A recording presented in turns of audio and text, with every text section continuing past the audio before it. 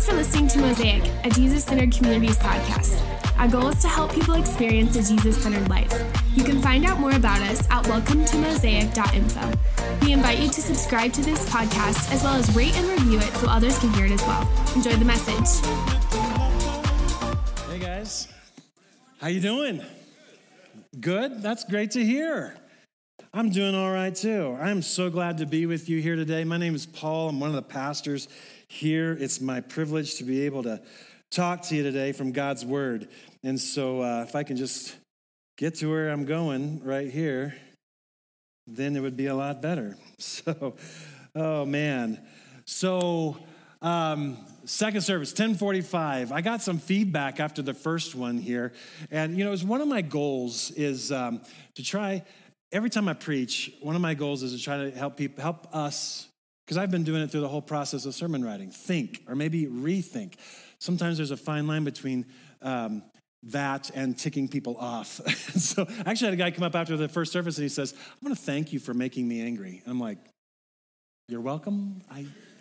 But he's like, "No, it's good," and stuff. So yeah, so that's the thing that we're going for here is today is anger. No, I'm just kidding. No, but anyways, we are in a series called Radical Generosity. And when we say radical generosity, here's what we mean by that. We mean we follow a generous God, so we choose to be generous people. The life and teaching of Jesus drives us to live and give as he did. And so we've been focusing on the generous nature of God. And today I want to continue in that by talking about God's generous grace. There's so many things. I bet you when you first heard that we were talking about radical generosity, and it's like, oh, it's the end of the year, radical generosity. Here it comes, 6 weeks on why we should give all our money to the church, right? You thought that, didn't you, right? But I love this. I love how we're approaching this because, you know, I'm sure we're probably going to talk about that. But, well, not all your money, but anyways, but we're probably going to talk about that, or a piece of that. But I love how we've been doing this because we're starting by, it's like, look, we follow a generous God. And just example after example of how God is so generous to us. And so radical generosity, Jeff's like, Pastor Jeff, he's like, as we're planning preaching and stuff like that, he's like, what about, would you be open to preaching on radical grace? I'm like, if there's one topic that I would say, please sign me up for, it's this one. And so I'm really excited about this. So let's turn to Ephesians chapter 2. We're going to take a look at Ephesians chapter 2, the first 8 verses here of Ephesians chapter 2. Talking about radical generosity and radical grace, generous grace. Listen to this. As for you and me, you were dead in your transgressions and sins, in which you used to live when you followed the ways of this world and the ruler of the kingdom of the air, the spirit who is now at work in those who are disobedient. All of us also lived among them at one time, gratifying the cravings of our flesh and following its desires and thoughts. Like the rest, we were by nature deserving of wrath, but because, thank God for that little word. But because of his great love for us, God, who is rich in mercy, made us alive with Christ, even when we were dead in our transgressions. It is by grace you have been saved. And God raised us up with Christ and seated us with him in the heavenly realms in Christ Jesus, in order that in the coming ages he might show the incomparable riches. You can't compare this with anything else. There's nothing else like it. The incomparable riches of his grace, generous grace, expressed in his kindness to us in Christ Jesus. For it is by grace you've been saved through faith. And this is not from yourselves. It is the gift of God. Talk about generous grace, right? Man, when we were dead in our sins, just because he loved us, God gave us life. Most of us right now are in the throes of Christmas shopping. How many of you love Black Friday shopping? Anybody? It's becoming less, and there's a few hands. There was only a few hands. And the first, Vicky, my wife, Vicky is a Black Friday ninja, okay? She gets in there, she's got the ads online, in print, all of them, and she strategizes, she gets her stuff right there. But but many of us are in the throes of Christmas shopping, buying presents, maybe even making presents for family, for friends, co-workers, other significant people in our lives, significant enough that we would give them a gift, right? I'm not going to be offended if on Christmas morning I don't see a present from all of you under the tree, for me, because it's like, that's not how Christmas gifts works. It's not that you don't like, I hope it's not that you don't like me. But anyways, and it's not that I don't like you, but most of you in this room, you're probably not going to have a gift from me under your tree because this is not how it works, right? There's it's financially prohibitive, and there's just certain people that we give to because they're kind of Christmas list kind of people, right? But God's grace, his gift of grace, isn't like that at all. It's for everyone. The Bible says, whosoever calls on the name of the Lord. We were dead in our sins, estranged from God, separated, going in the opposite direction from him, not exactly on God's Christmas list, you know what I mean? Yet, this gift of grace, he just gives it because we're that significant to him. We're that special to him. We are special because God has set his gaze upon us here, and he's given us this generous gift of generous grace. He doesn't do it for some just because we've deserved it or earned it somehow. It's there for everyone. So Ephesians 2 talks about the incomparable riches of his grace. This God's generous grace. So there's a word, the Greek word used there is charis. Last service, I pronounced it charis. And some Greek geek said, no, it's charis. And so it was Pastor Jeff. So it's charis, to pronounce it correctly, or, the English version of correctness. But it's the word that's translated grace here. And here's what it means. Favor, kindness, blessing, goodwill. Do you know God feels goodwill towards you? And also the word gift is this word for grace, charis. Favor, kindness, blessing, goodwill, and gift. All of this goes together to create one little tiny succinct three-word definition that if you've been an evangelical Christian for any length of time, you probably have heard this. It's God's unmerited favor. Yes, God's unmerited favor. Unmerited favor, undeserved kindness, unearned, unexpected blessing of God. The incomparable riches of his grace that have no end. The storehouses, they just keep going on and on and on. These pockets are deeper than our sin. Amen? Isn't that awesome? So there's nothing that we can't go too far, in sin that God just can't give grace.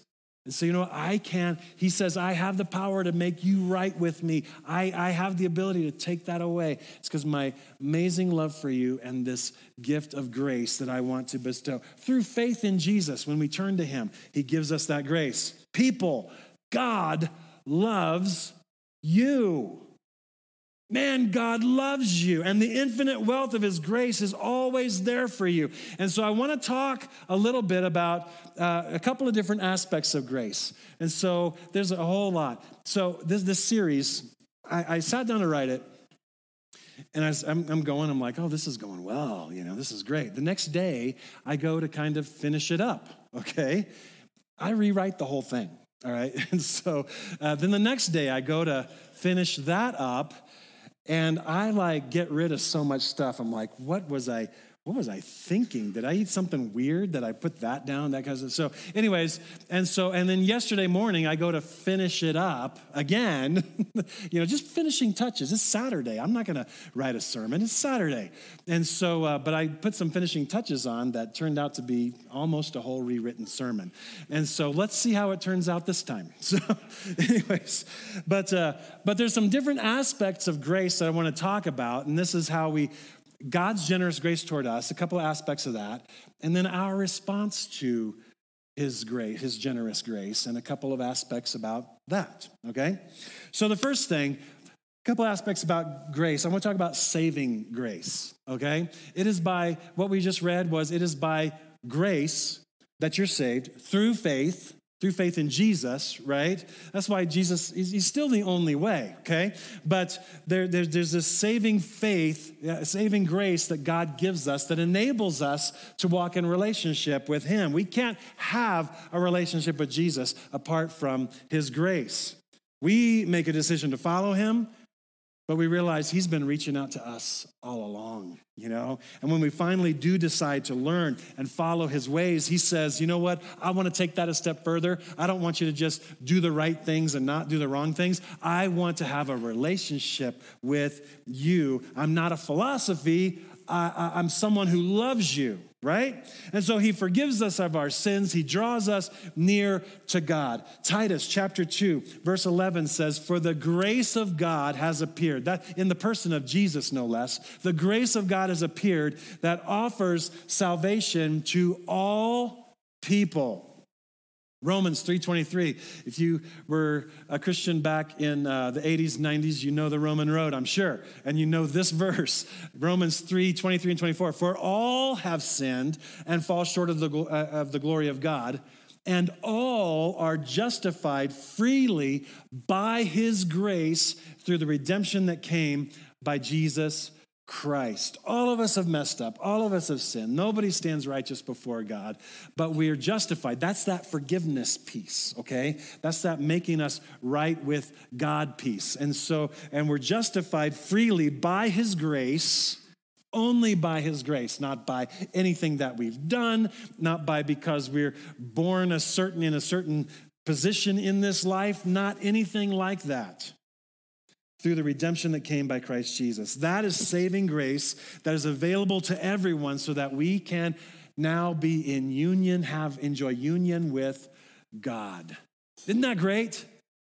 And most of you in this room, a lot of you in this room, hopefully all of us in this room, we've experienced this saving grace. If you call on the name of the Lord and you, as your Savior, you're following him, you're doing your best, you have experienced this saving grace. But I want you to know this grace is available. It's incomparable riches of his grace. There's enough for everybody on the planet.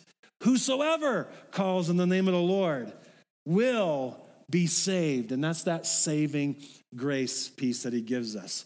Another aspect of grace that I want to talk about, maybe spend a little more time on this, is one that we might have a little more trouble with. I mean, I have the most trouble with this one. And this is what I'll call everyday grace, daily grace, everyday grace. You see, I was taught a belief. I got saved as a teenager, okay?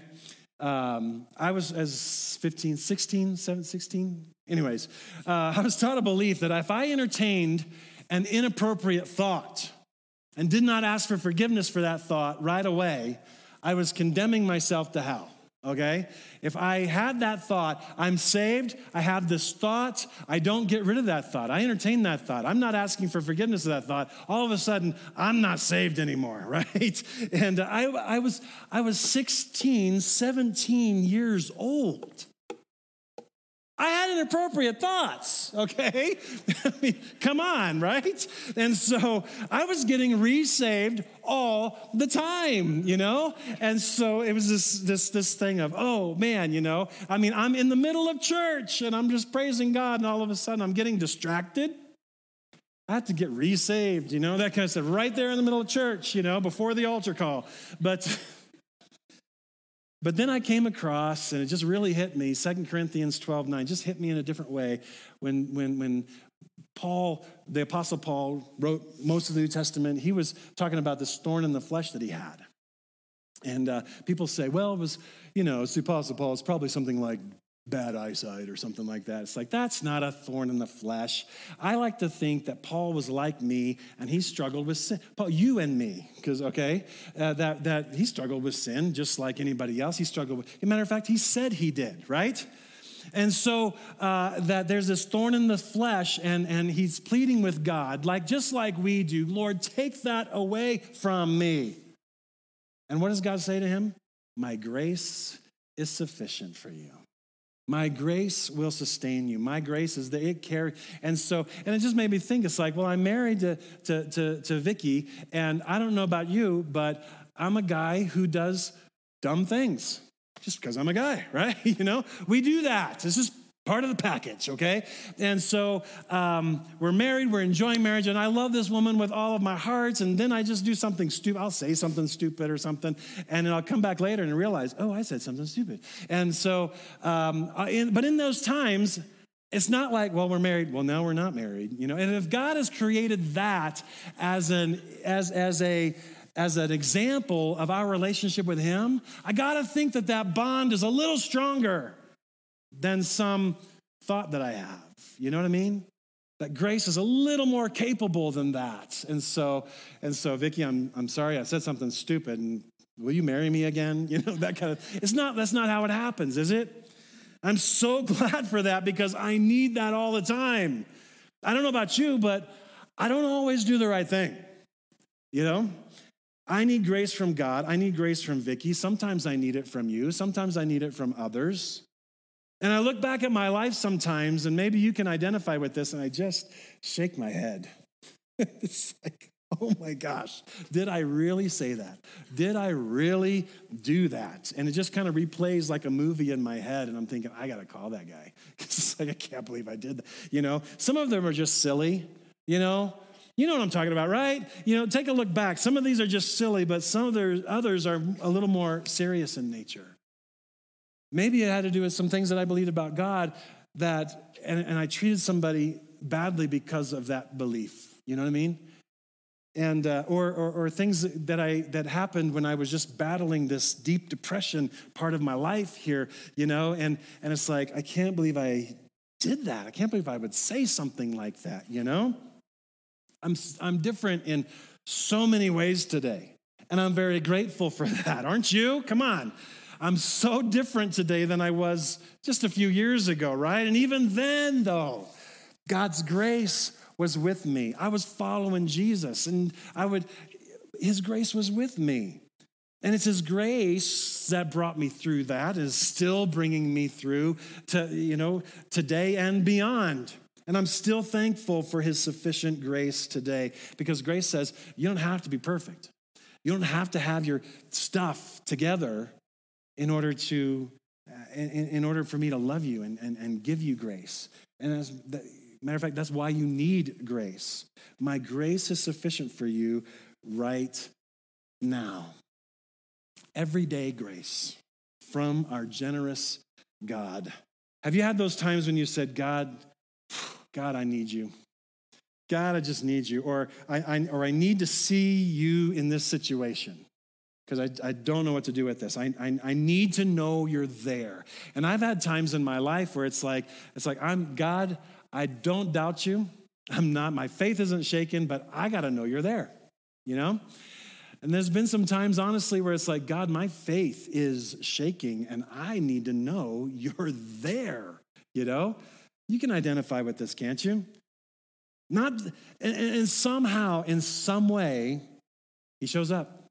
Not that he was ever gone, but he shows up in a way that we can recognize it, that we can see it. And that's everyday grace from our generous God to us. He saves us, but he doesn't leave us alone after that. He's with us, and we walk with him. Sometimes you got to be looking for these moments, though, And there's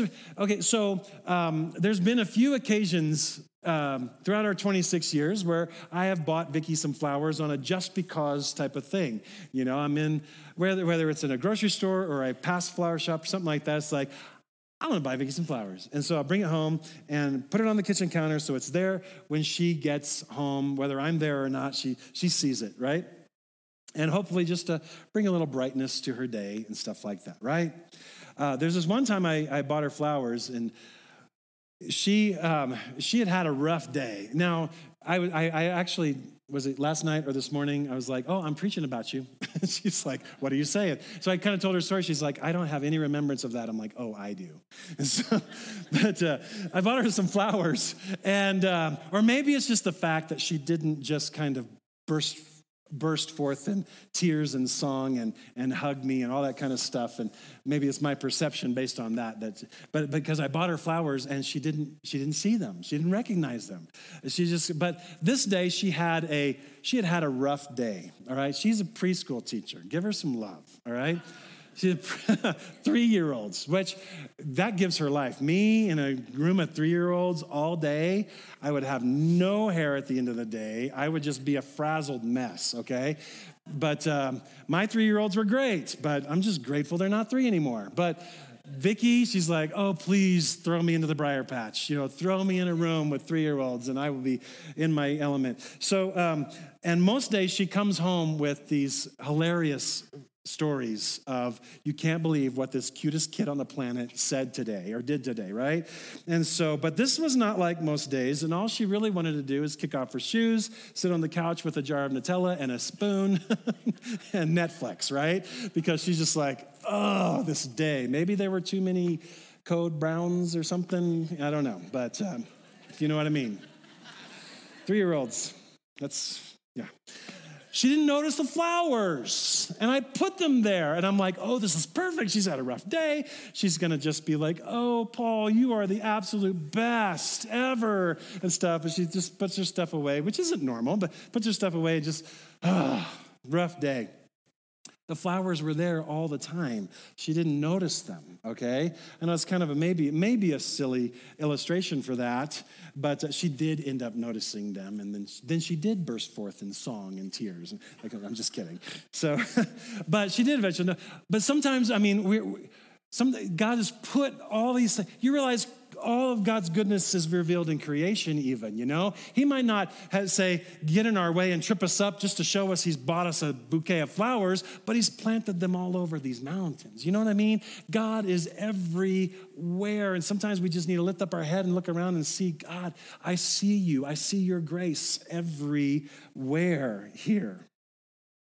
Jeremiah 29:13 says, seek me, you'll find me. Jesus said, if you seek, you're going to find. God isn't, he really is everywhere, and he's there because of his generous grace. There is everyday grace for you from the hand of our generous Father.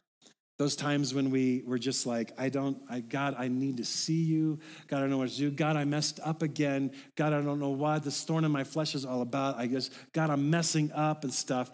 And it's that we struggle with this one the most because I don't deserve this. I don't feel holy, that kind of thing. I don't even feel like I should be in church. I'm glad you're here, because he gives, his love is so great. His generosity, it talks about the incomparable rich. It doesn't mean that it doesn't matter what we do. It just means that when we do mess up, do stupid things, we sin, that kind of stuff, God's like, look, I'm not going to abandon you because of that. I love you. I'm going to give you grace. We're together in this, And so we have 2 responses to this grace. 2. And the first one is, they're both hard, actually. The first one is to just simply receive it. Just simply receive this grace. Oh, why is that so hard? Just to receive his saving grace. Receive this everyday grace. So many people say, you know what? And I've had this conversation. Maybe you have too. And people say, I'm just not ready yet. I'm not ready to follow Jesus yet. I'm not ready to whatever. And the reason usually is because they just can't accept forgiveness. I've done too much, or maybe I got to make the wrongs right in my life first, and that kind of stuff is like, you realize you can't do that, That's why God offers that. He's like, hey, I'll do that for you, So many believers, many in this room, we beat ourselves up because we just can't seem to get this living for God thing right. Am I the only one? No, right? We just can't seem to get this living for God thing right because we don't understand, or we just feel like we can't receive grace. I guess it's an easy enough trap to fall into, though. You know, our society, by and large, has abandoned this idea of grace. When you can get fired from a job today for a misguided tweet you put out 10 years ago, that happened. You know, it was in the news, you know? If you can get fired from a job today because of a misguided tweet from your teenage version of yourself 10 years ago, then we have abandoned this whole idea of grace in our society. Where it's like, it doesn't matter who you are now, you did this then, and that's what we're gonna choose to look at here. And there's no single accuser because it's this society thing. It's this idea that we have, and that's the accuser, you know? And we've abandoned grace. There's no room to say, you know, I've turned over a new leaf. You know, I'm a new person now. I'm not the same as I was then. Doesn't matter. You said that, so therefore we can't associate with you any longer. Doesn't matter who you are now. Please don't go back on my social media accounts 10 years and look up what I posted. A lot of it is just laughably stupid, right? Paul is eating a hamburger.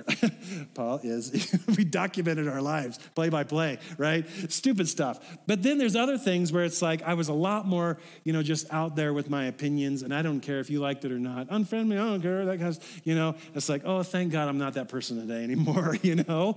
And there's just a lot of it was very polarizing and divisive from years ago, but I'm not the same person I was 10 years ago, are you?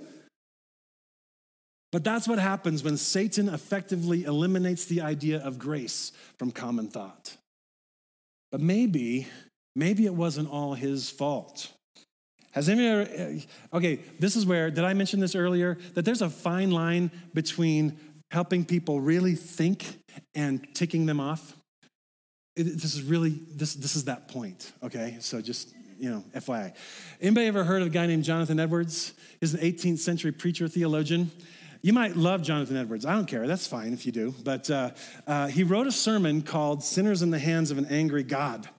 And that sermon sparked what came to be known as the Great Awakening, where people, they said people just, you know, came to church, came to Christ. But here are a few excerpts. And you say, well, Paul, you got to take the whole thing into context. And I'm like, I am. This is the sermon. I'm just pulling out, you know, the main concepts from four of those paragraphs. You can go online. It's public domain. You can read the whole thing if you want. This is not out of context, okay? Listen to this. Jonathan Edwards in this, and this is what scared people into the altar. There's no want of power in God. He says he's not lacking the power to cast wicked men into hell at any moment. He's not only able to cast wicked men into hell, but he can most easily do it. They deserve to be cast into hell so that divine justice never stands in the way. Justice calls aloud for an infinite punishment of their sins. Listen to this. He goes on. They are already under a sentence of condemnation to hell. They do not only justly deserve to be cast down thither, that's a word. That's a fun word to say, thither. But the sentence of the law of God is gone out against them. It stands against them. See, the position is, no, the sentence from God is already there. So that they are bound over already to hell. He goes on. Thus, it is that natural men are held. Let's look at this imagery. Okay? Thus it is that natural men are held in the hand of God over the pit of hell. They have deserved the fiery pit and are already sentenced to it, and God is dreadfully provoked. That kind of image in your head right there, you know? Man, talk about you know, isn't the love of Jesus something wonderful? You know what I mean? And that's the image. This message spread and sparked an entire movement in our country, and we called it the Great Awakening. And that image of God, of him just dangling us over the pit of hell, is still what is stained in our consciences today. I've had those conversations with people out of the church. I don't want anything to do with that, you know? And that's where this, he's an angry God casting people in hell. He's the judge and all this kind of stuff. And that's why we have such a hard time accepting this grace. Our country is still operating with that mindset. That's why so many people can't believe that God loves them and will forgive them their sins. This was required reading in Bible college, and we extolled the virtues of this sermon. And I'm sorry we did. Because that's what we extolled the virtue of that sermon as if it was inspired scripture. And it's not. It's one man who woke up one morning and he should have rewrote the sermon the next day. It's like, I don't know if he didn't have enough coffee. I don't know if him and his wife had a fight. I don't know, but he wrote an angry sermon that talked about God as if God was just dangling us over by a thread of hell, just with a pair of scissors saying, give me one good reason why I shouldn't cut you down. That's the image, though, that we have. That's the image that our country has of God. And I'm telling you, it's like that song that we sang, shake up the ground of all my religion, tradition. break down the walls of all my religion, because your way is better. Your way is better. There's no grace, is there? Not one mention of grace. It's basically saying, this is God in his hand. This is like the eggs in the frying. This is your brain on drugs. This is just you. This is God. This is you over hell. And he's just waiting for one good reason. No grace. I don't think that's the image, though. I think that we have sinned. I think that there is judgment coming, and I believe in all that you read the end of the book. It's there, and there's a price to be paid if we die in our sins. If we reject Jesus, you know what I'm saying? But in the meantime, we might have positioned ourselves over that pit of hell, but I think God is there with a really deep bucket underneath of grace, and he's saying, it's okay, I got you. That's God, right? Sorry, I got a little crusty there. The Bible puts out a completely different narrative here. Completely different set of rules called grace. Believe in this grace. God, I believe in grace. Help me overcome my unbelief about grace. Receive this grace, right? Oh God, right where we are, help us to, right now, where we're sitting, wherever you're watching, God, I receive that grace that pursues me. I receive that grace. So that's our first response, just to receive grace, to break down that, to shatter that image of just an angry God who's already judged us and already, that's not it. Yes, that kind of stuff, there's a day set aside, and it's going to be just and right. But in the meantime, it's not going to happen until God has done everything he can to possibly shake us and shake this planet. And he's saying, I love you. I don't want that to happen to you. Receive that grace. The second response, receive grace, second response is give grace. We serve a generous God, and we want to be generous people. If he's been generous with this kind of grace toward us, then we need to be generous with grace toward others. The same love that motivated his grace for us is the same love that motivates his grace for everybody that you see around you. He offers it to them as well. Jesus said, freely you've received, so freely give, right? And he wasn't talking about money. We use that sometimes in money sermons, but he wasn't talking about money there. But basically anything that needs to be given, do that, give that, free, because I've given you everything. Remember our definition of charis, grace, favor, kindness, blessing, goodwill, gift, that's what we're talking about. That's what Jesus was talking about. 2 Corinthians chapter 8 says this, verse 7. So Paul is writing this. The Apostle Paul is writing this. He's the guy that wrote most of the New Testament. And he's writing to this church in Corinth because the church in Jerusalem is going through a really hard time. And on this missionary journey of his, one of his objectives is to collect an offering from different churches to help out this persecuted, struggling church in Jerusalem, because we do that for one another, right? And so we help out. And he says this, he says, but since you excel in everything, in faith, in speech, in knowledge, in complete earnestness, and in love, you got this living for God thing down, right? He says, but there's more. He says, see to it that you also excel in this grace of giving, Now, our English translations, they put this grace of giving, and it's kind of an interpretive translation there, because originally it just says excel in grace, or this specific grace is kind of how it translates. But in the context, it is talking about giving, and so it's accurate to say this grace of giving. But if we just say, I want you to excel in this grace, it's significant because if you imagine charis, grace, as an umbrella, there's all kinds of different ways to express that. There's this grace. There's this way to express it, that way. There's giving, there's this, that, whatever it is, and there's different ways. And so, so why excel in that grace, Paul, according to Paul? Well, because that's the one that was necessary at the time. That's the appropriate one. Charis is kindness, favor, blessing. It's a gift. So let's just open that umbrella just a little bit here, maybe broaden Paul's words a little, if we can do that. And it basically says, look, as a whole, generally speaking, make sure you excel or be excellent in grace, in whatever context that makes it necessary at the time. Am I coming through? Whatever context you find yourself in, whoever you're speaking to, whatever that need is, whatever way that you can shine a light, whatever way that you can show grace in any situation, do that. So what does it look like on a daily basis? Well, sometimes it's giving to someone when they're in need. Money, time, food, whatever. Sometimes it's giving the benefit of the doubt. Forgiveness.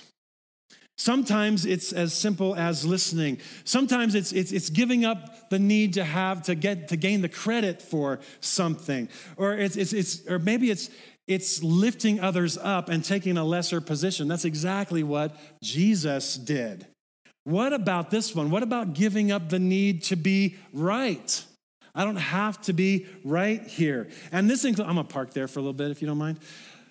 Giving up this need to be right. This includes people who are different from us, those who share different beliefs, different values than ours. The big problem in the U.S. right now is the polarization of opinions that we're experiencing. It's just this way. This is no man's land, and we're over here in the extremes.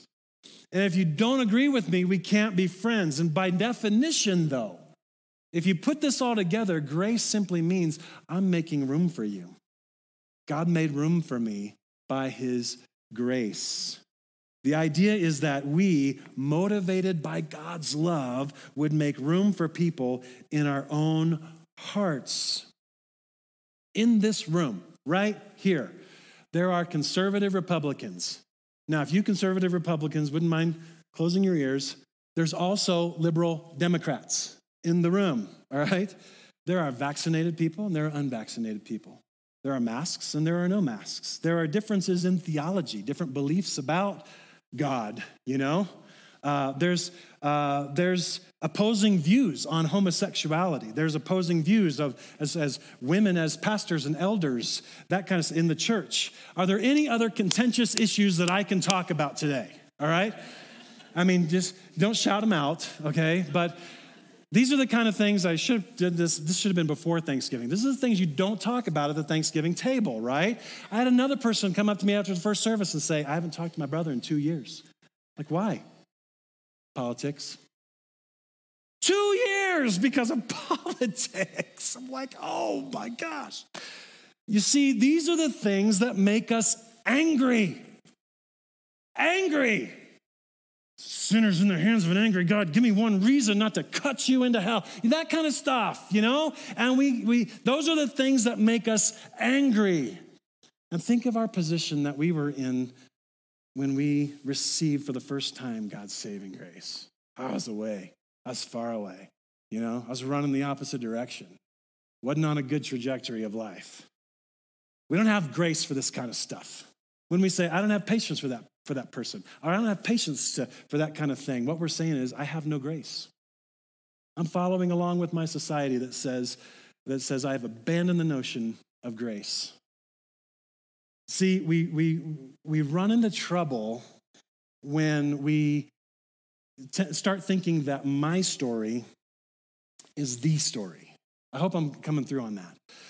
That my beliefs, my values, my ideas, God is so much bigger than my story, right? But that my beliefs, my values, my ideas, my history that I have growing up, as most of us are white middle-class Americans, and that history, that's my story here. And we run into trouble when we start really believing that my story is the story. You know what I mean? That if you don't fit into my story, then I don't have time for you. You're just wrong, okay? Giving grace, though, doesn't mean that you have to agree with and affirm everything someone believes. I hope you're uncomfortable a little bit, I hope you're not tipped over to ticked off, but I can't do anything about that. But it just means that I acknowledge, though, God loves you. So I can too. God loves you. You think differently about these things than I do. God loves you, though, and so do I. We give it over and over and over again. How much is too much? I don't know. How much is too much for me? I could use a whole lot of it. The very existence of grace means there's room for you and me at God's table. Grace says God's bigger than my finite thoughts. I know I don't deserve it, so I shouldn't expect other people to deserve it as well. I don't deserve it from God. I shouldn't expect others to deserve it from me. So I'm able to forgive you for not being perfect, or at least not being like me. You know what I mean? It's quiet. I'm closing. Don't worry. I can't believe I'm quoting this, but maybe it's not too late to learn how to love and forget how to hate. If Ozzy Osbourne gets it, I think we should be able to get it too, in a much better way, I'd say. God has infinite riches of grace. He gives it to you and me. He gives it to us. Because we didn't, not because we deserved it, not because we were looking for him, but because he loves us. And we make that decision to say, oh God, I do want to follow you. And he's like, okay, here you go. We're saved by grace because of our faith in Jesus. And that's it, He's not stingy, but he's very generous towards us with it. And my prayer is that we can receive it and generously give it. If you got that brother that you've not talked to for 2 years because of politics, something's got to change. Something's got to change. And so, Father, help us. Help us, Lord. Shake up the ground of all our traditions.